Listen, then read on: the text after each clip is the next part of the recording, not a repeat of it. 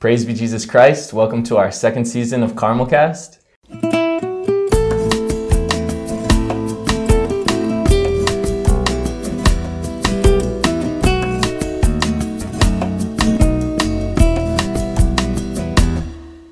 My name is Father Michael Joseph of St. Therese, and Carmelcast is a production of the Institute of Carmelite Studies Publications. For more information, you can go to icspublications.org.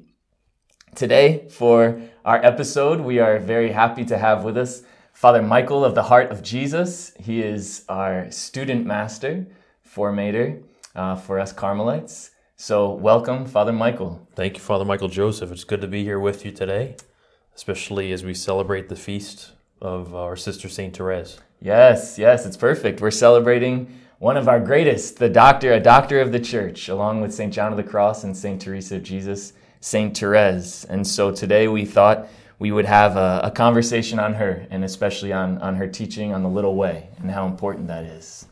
So maybe we could just start out with a little information about you, Father Michael. What is, maybe you can give us a little bit about your own story, your own background. Well, I've been with the order for about 20 years now, and originally from New York, but joined the community after I met them in Washington, D.C. And I've always been drawn to the saints and drawn to prayer with the Lord, kind of hungering for kind of that interior life that so characterizes the Carmelite spirituality. Yes. Yeah, I think that's a common denominator for us Carmelites, is that seeking of the Lord, that thirst. And all the more with St. Therese, who spoke so eloquently about the thirst of God, the thirst of Jesus for us, for our love. Could you maybe say a little bit about your own connection with St. Therese, or how she has influenced your life? Yeah, I think long before I ever knew what a Carmelite was, my mother was already praying novenas to St. Therese because of the reputation she had for interceding and answering novena prayers with roses. And I would say in my own life, I'm growing in my appreciation for her example and her message of living in deep faith. The longer I live as a religious, the more I realize that the work of surrender is at the very core, trust and confident trust in the Lord Jesus. And Therese is a master at pointing the way to that abandonment and trust in the person of Jesus. Yes, and what you're saying, that confidence, that trust, that abandonment, she had a term for that, as characteristic of her way, of her spirituality. Could you tell us about that term and what that means? The little way. Therese refers to the little way as something that is new, and kind of coins this term referring to this way of living the gospel. And we might say a little bit about how she came to find this little way and what it consists of. I think the first thing is Therese was really a woman who was filled with great desires. She came to Carmel, she petitioned before Leo XIII to enter Carmel as early as 15, and she was told to wait. But she was someone who from very early on felt that Jesus was calling her to give her entire self to Jesus. And yet she realized that even while she had these powerful desires, she was unable. She was helpless in her ability to surrender herself and to give of herself in the way that she wanted to, because she felt her weakness, her her disordered affections, her fears, her anxieties, that really made it difficult for her to give herself in the way that she wanted to. Sounds like it's something that we can all relate to, that aspect of Saint Therese. She was not a stranger to our own interior struggles and our sense of helplessness at times, or this constant temptation to discouragement that I think many people go through. So can you say maybe what was it about that experience that helped her find the little way? What was the springboard then to teach her the little way? Yeah. Well, I think, aware of those desires she had to live in a holy way of life, but also aware of how she was kind of, emotionally or spiritually crippled almost by her anxieties and by her woundedness. She still believed more that what God was inspiring within her heart was something that was attainable. As she would say, looking at the story of a soul, she writes about it very plainly here in manuscript C. She writes, "You know, Mother, I have always wanted to be a saint. Alas, I've always noted that when I compared myself to the saints, there is between them and me the same difference that exists between a mountain whose summit is lost in the clouds and the obscure grain of sand trampled underfoot by passers-by." But she goes on to say, "Instead of becoming discouraged, I said to myself, God cannot inspire unrealizable desires. I can then, in spite of my littleness, aspire to holiness."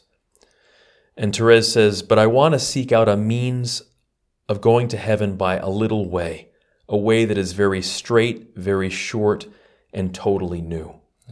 So she has an awareness of her great desire, but knows that left alone she can't attain it, and yet she believes that with the help of God's grace, her desire can be fulfilled. Yes.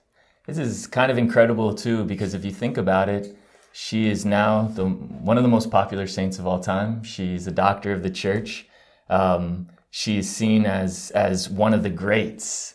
And yet she felt that compared to the great saints, she was like a little grain of sand compared to a mountain. And so it just shows how her little way worked. I mean, how God's grace produced in her what she had hoped for, what she hoped that, and she knew she couldn't realize. And so I guess my question is, was there something that inspired that in her to see that hope, or to see, okay, what is my basis for this kind of radical trust? Yeah. Well, I mean, for one thing, we have to acknowledge that she was really precocious for her age. She knew, even at the age of 15, the depth of her own brokenness and her helplessness in answering these desires she felt in her heart. So what she did when she entered Carmel was she was always drawn to Scripture. She believed in the power of Scripture, the centrality of Scripture, the Word of God in her life. Interestingly, the nuns did not have access to the Old Testament in the Carmel. It was limited to what was read during Mass or within the office. But Therese didn't have access to the whole of the Scriptures. When her sister Celine entered the Carmel years after Therese, Celine brought with her a notebook that contained a whole number of scriptural passages that Celine had copied down from the Old Testament. With that before her, Therese opened up Celine's notebook and came across the first of two scriptural passages that were very significant for her in articulating this new path, the little way. The first was Proverbs 9, verse 4. And that verse reads, "Whoever is very little, let him come to me." And this is in Proverbs. Literally, the Greek translation is whoever is very simple or naive. But the translation that was in Celine's notebook was the French translation of the Vulgate scriptures, which read, "Whoever is a very little one, let him come to me." And this immediately spoke to Therese as one who felt helpless, one who felt very small in the face of the great desires she experienced. So that was the first scriptural passage. She turned just a few more pages in this notebook of Celine and came across another from Isaiah 66, which reads, "As one whom a mother caresses, so will I comfort you. And you shall be carried at the breasts. Upon the knees they shall caress you." And what really spoke to Therese again was the image of being an infant carried in the arms of God. That in order to move, in order to go where she wanted to go, it didn't depend upon her efforts, her ability, her strength, but that God himself would carry her and lead her to that end for which God had called her. Yes. And it's remarkable considering the context in which she was, where there was an image of God often that prevailed as God just demanding, that you fulfill this kind of life of virtue and then you'll be rewarded with eternal life. And so that anxiety of Therese of not being able to reach those summits that she kind of expected or had a desire for, the answer she found was just being so small, and that was the effort, that she could just be so small that God would take her, and this maternal face of God that prevailed over a kind of demanding, rigorous kind of image that we can all have, even in our day, that we can have parts of at least. So I think it just shows the genius of Therese and that inspiration she had to be able to do something new in a sense, even though of course it's not new, it's in the scripture, but for her it was new, and maybe for her time in a way it was new. It says something also about the role of Scripture in Therese's life and what that role is for us too, that it's the living word, that it's inexhaustible. So as each one of us, I think she exemplifies something for each one of us as one who turns first to the Word of God, just as Jesus himself did. He who is the Word, remember when he was tempted by the enemy in the desert, rather than to respond ad hoc to the temptations of the enemy, he cites Scripture as the basis for his answering. And so Therese looks for the wisdom or that path for her own life by turning to Scripture. Yes, and it's there's no end to it. You can just keep finding that renewal over and over as you turn to the Scripture. And I think one of the other aspects of her genius is that she had that scriptural knowledge, and yet she was able to make it contemporary. She was able to make it applicable to herself and eventually to others. Could you maybe speak of some of those images that she came up with to illustrate this deeply scriptural inspiration that she had, but that made it maybe almost a little more, easy to follow for others? Yeah. Well, she had heard at the time that she was looking for her little way or trying to find an answer to these desires in her heart, she was aware of the invention of the elevator in her time.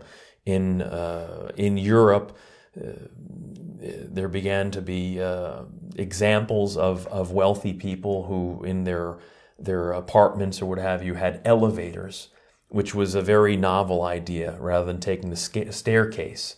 And this captured her imagination, Instead of climbing, she said, the rough stairway of perfection, she would look for this elevator, some kind of means that would immediately lead her to the realization of her desires.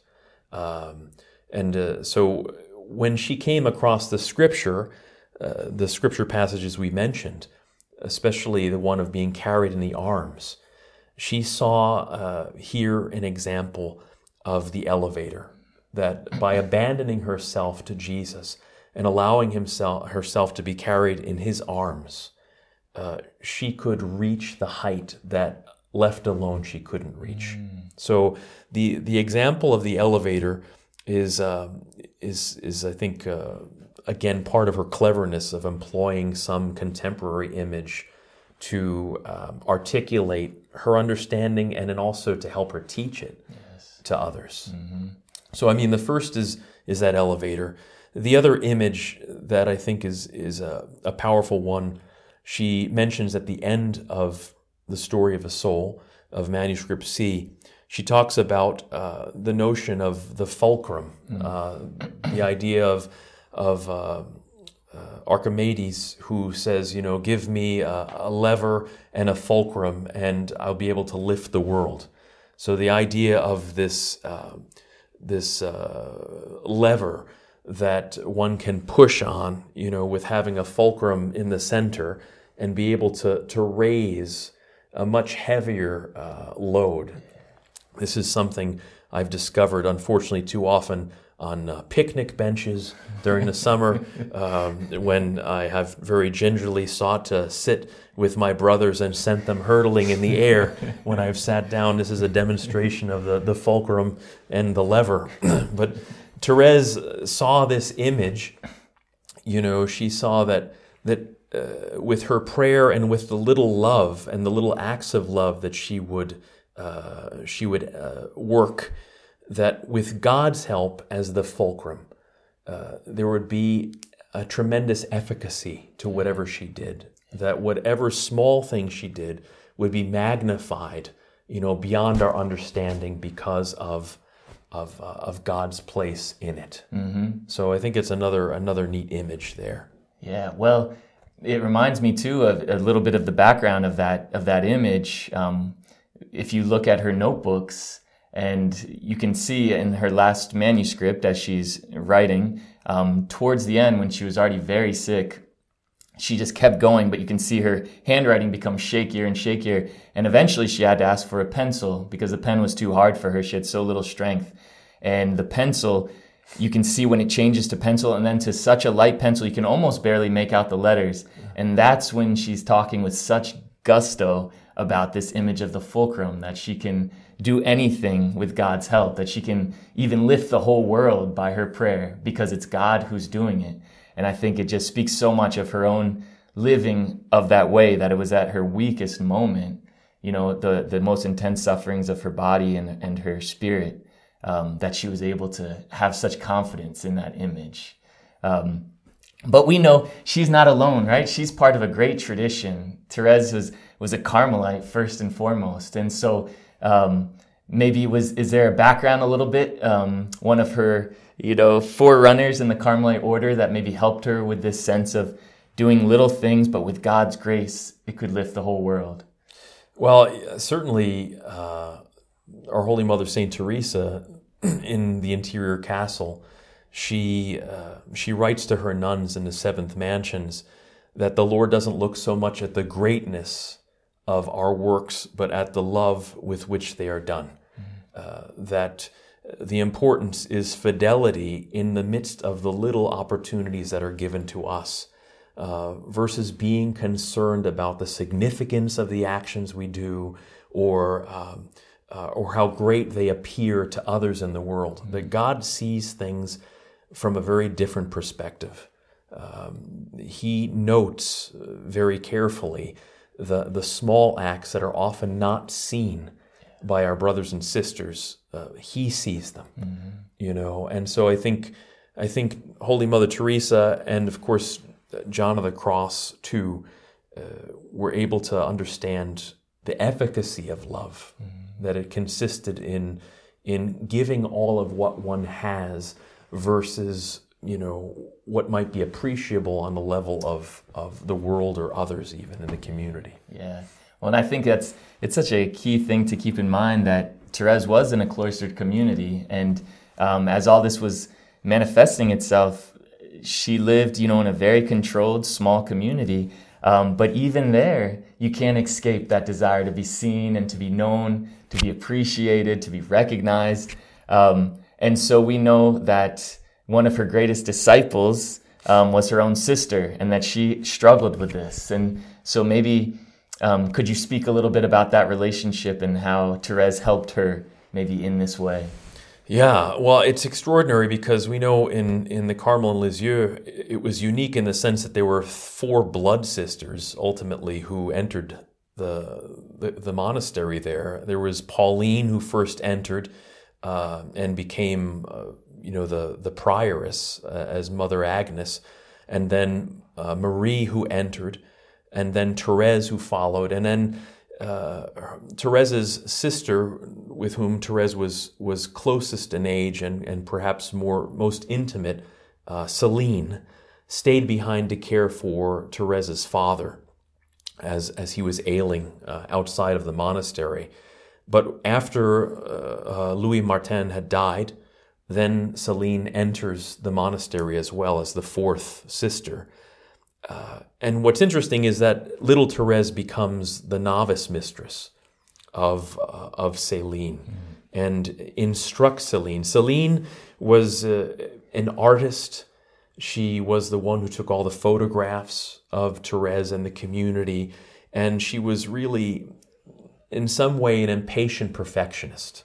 She had a great eye for things. She could see beauty, and she expected a lot of herself and consequently of others. And Therese saw in Celine really almost a twin spiritually. Even before they entered, they did a lot together. They shared their insights regarding God together. And Therese often thought of Celine almost as an other self, So Therese began to be the one who coached Celine in this insight she had regarding the little way, how to attain holiness with a greater efficacy. In the time that the beatification process for Saint Therese was taking place, they interviewed each of the sisters of the Carmel, and they interviewed, of course, Celine. And Celine referred to various examples in her life of how Therese had coached her or taught her in this little way.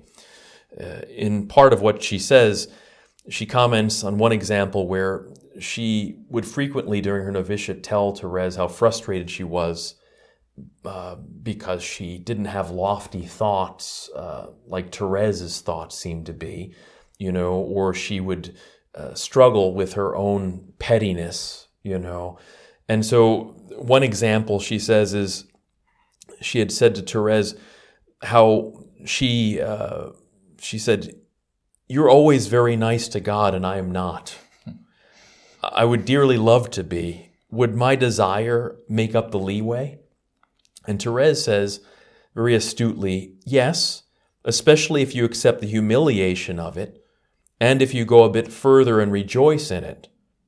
That will please Jesus more than if you had never been lacking in attentiveness to him.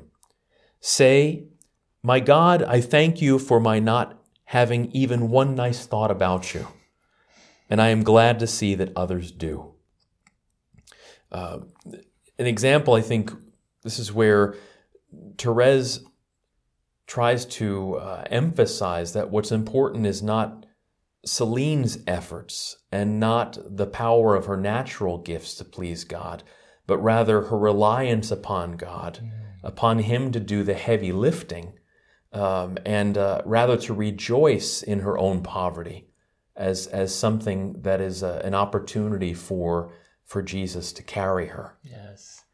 Yes. Well, it seems that's very applicable as well. I mean, you said that they lived in a convent, but we have the very similar struggles. I think any of us who are seeking a spiritual life at times get discouraged, or at least tempted to be discouraged when we see these what's written and these beautiful things that we see in the lives of the saints, and then are just our minds on earthly things, on very self-serving or egotistical things, and it's very liberating to know that the very lack of a good thought can inspire me or push me to thank God and to kind of leave myself and bury myself in trust in God that He will do the work. But again, this is very. It's new in some sense, but it's also so scriptural. And could you say maybe a connection with this idea of Therese that Celine learned as her disciple, where we see that in the Gospels? Yeah.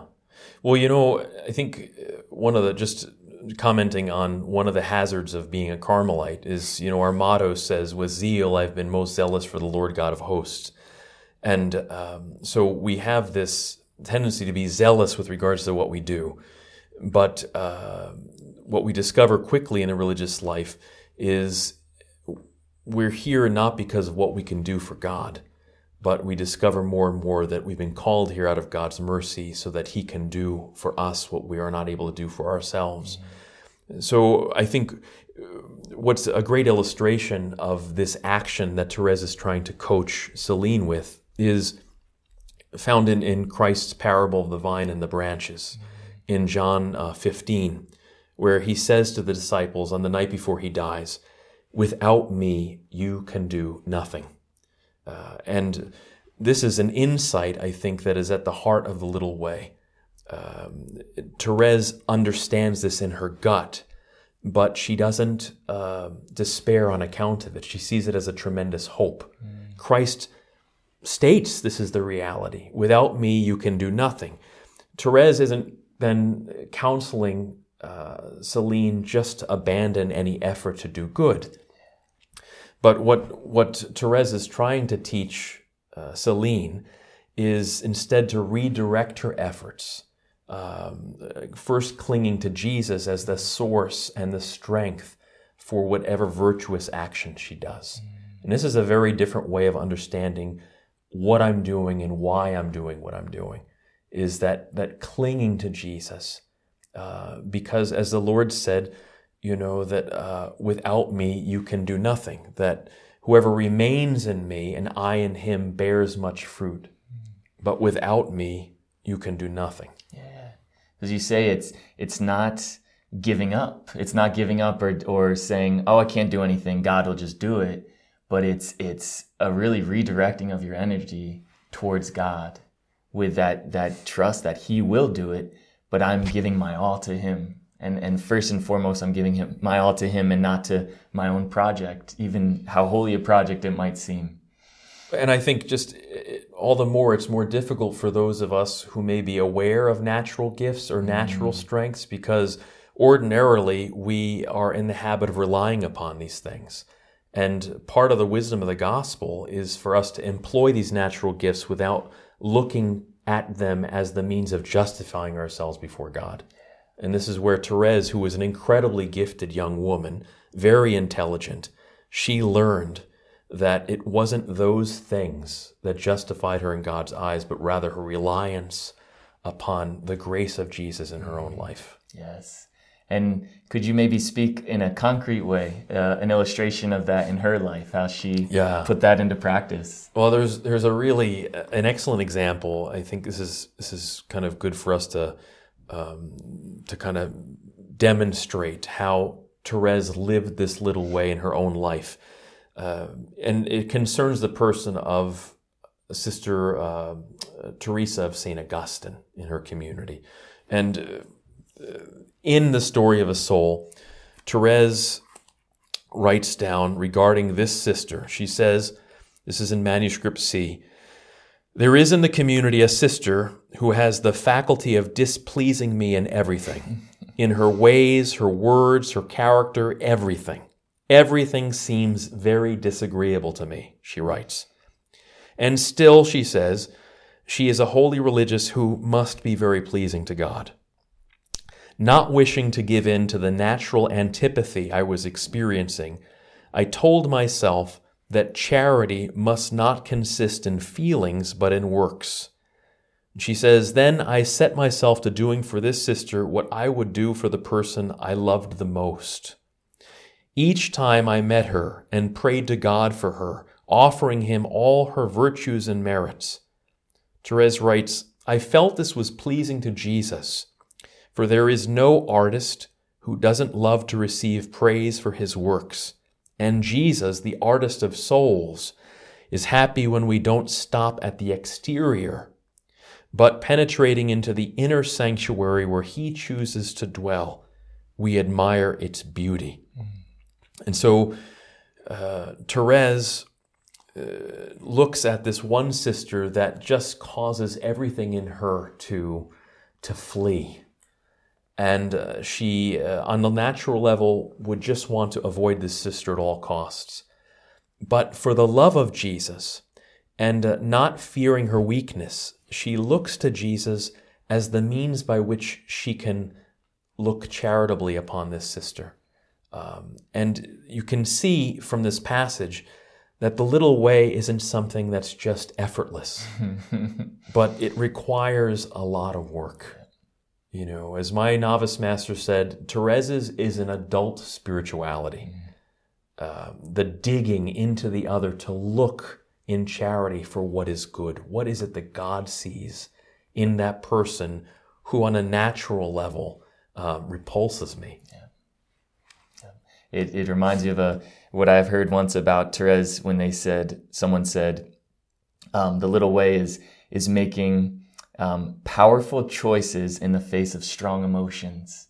And so often we're captive by our emotions of antipathy, but with the grace of God that we can overcome that. I mean, she's proof that this sister, how did the sister feel about her, do you think? Well, it's amazing because Sister Teresa of St. Augustine knew nothing about Therese's antipathy toward her. And in fact, she believed that Therese had a special favoring towards her and admired her. She considered herself an intimate of Therese. And again, here in the manuscript C, she says that frequently they would work together during recreation. They would sit next to each other working on something. And Therese says that this sister was absolutely unaware of my feelings for her, and never did she suspect the motives for my conduct, and she remained convinced that her character was very pleasing to me. One day at recreation, Therese says, this sister Teresa of St. Augustine asked in almost the same of these words, "Would you tell me, Sister Therese of the Child Jesus, what attracts you so much toward me? Every time you look at me, I see you smile." And Therese says, what attracted me was Jesus hidden in the depths of her soul. Jesus who makes sweet what is most bitter. I answered to this sister that I was smiling because I was happy to see her. And then Therese writes in parentheses, "It is understood that I did not add that this was from a spiritual standpoint." So Therese is always a woman of truth. But her natural antipathy towards a sister in no way renders her a hypocrite in the fact that she does the work of charity, because this is the will of Jesus, you know, and this is why Therese is such a great saint, because she understands that her charity is not due to her natural inclination. It is the work of God within her. Yes. You know, and she reveals the glory of God, and she glorifies the Father precisely by continuing to love in the face of her own antipathy and her weakness. Yes. As you say, many people would say, fake it till you make it. But this is not faking it till you make it. This is choosing to love Jesus in spite of everything around us. And it's the little way, and it's the way that led her to be a saint and many others in her path.